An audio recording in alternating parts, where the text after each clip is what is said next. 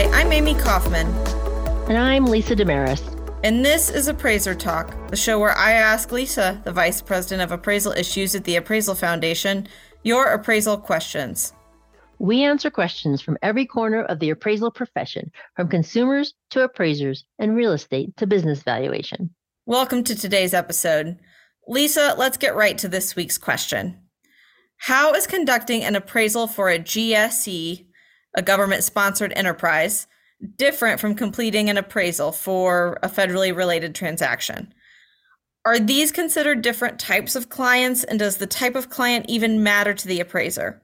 And Lisa, before you hop in, as I just stated as a refresher for our listeners, GSE stands for Government-Sponsored Enterprise. The main GSEs in the U.S. are Fannie Mae, Freddie Mac, Ginnie Mae, and Farmer Mac. Whereas a federally related institution, for example, would be the OCC, the FDIC, or the National Credit Union Administration.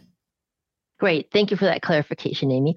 So technically, appraisers actually rarely complete an appraisal where the client is Fannie Mae, Freddie Mac, or Ginnie Mae, or where the client is OCC, FDIC, or the National Credit Union Administration. All of these entities typically usually buy loans from lenders or have lenders engage the appraisers to complete, for example, the appraisal reports that eventually become a part of loan packages sold to these entities. So really, what you're asking about these appraisals completed in connection with a mortgage loan is where the loan will eventually go to one of these entities, and where the entities themselves are not the appraiser's client, and the lender either has the appraisal completed based on the appraisal guidelines issued by those entities, or the lender follows those guidelines themselves as they evaluate and check the appraisal for compliance. So let me give an example of how these guidelines might work.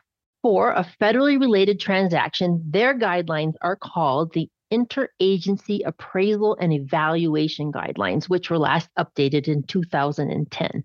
So this 45-page document states that their purpose is to provide federally related institutions clarification on the expectations for prudent appraisal and evaluation policies, procedures, and practices. So those guidelines are directed at the lender. But since they tell the lender what to expect to see in a credible appraisal report, those guidelines end up mattering to the appraiser. Got it.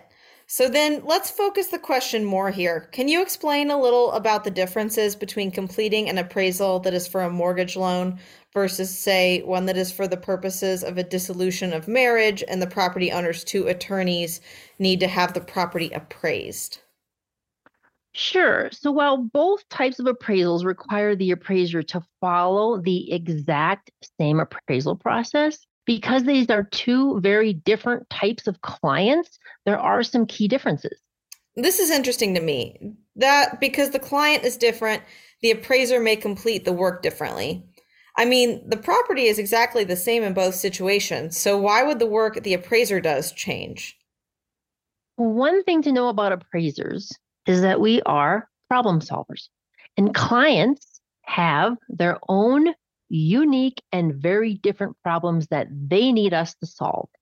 So our business is to, for example, when somebody calls us to ask us to complete an appraisal, we ask them, well, what is it you need to know? What are you using this appraisal for? What kinds of decisions are you going to make based on this appraisal? How will you be using the results of this appraisal? So the answers to all of these questions are very important to the appraiser, as those answers are the beginnings of how an appraiser plans the research that they will complete. Now in USPAP, what this is called is the scope of work decision. What is the scope of the work that we will be doing? The scope of work needed to develop a credible appraisal will change based on how the client plans to use the appraisal results to make decisions. So it sounds like, based on this, appraisers can't just appraise every single property they are asked to appraise. In a way, you're kind of like doctors. Everybody has a specialty.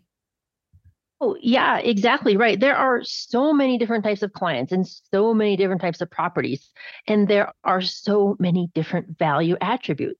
It would be impossible for one appraiser to know how to appraise every single type of property there is for every type of client.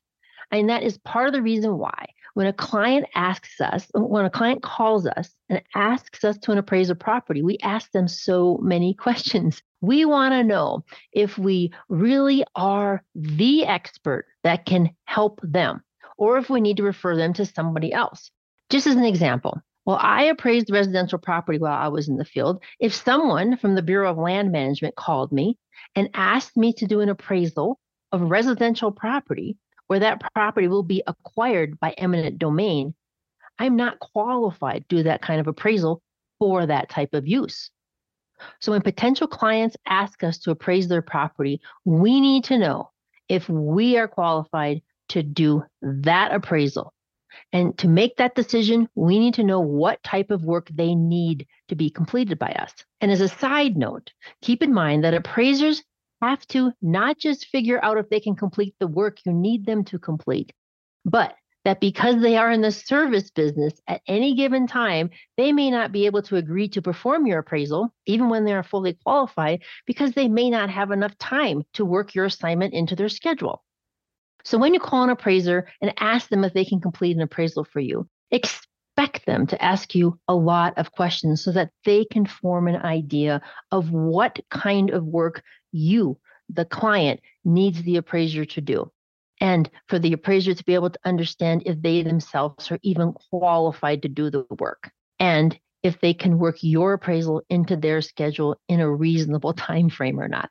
So don't underestimate the importance of the appraiser needing to ask you so many questions before they're able to say if they can complete the work that any specific client needs to have done. Thank you so much for joining us today. We hope you'll tune in each week to Appraiser Talk. You can send in your questions to me at Amy, AMY, at appraisalfoundation.org, and you might just hear us answer it in a future episode. And don't forget to hit that subscribe button so you don't miss an episode. Appraiser Talk is available on Spotify, Apple Podcasts, or wherever you get your podcasts.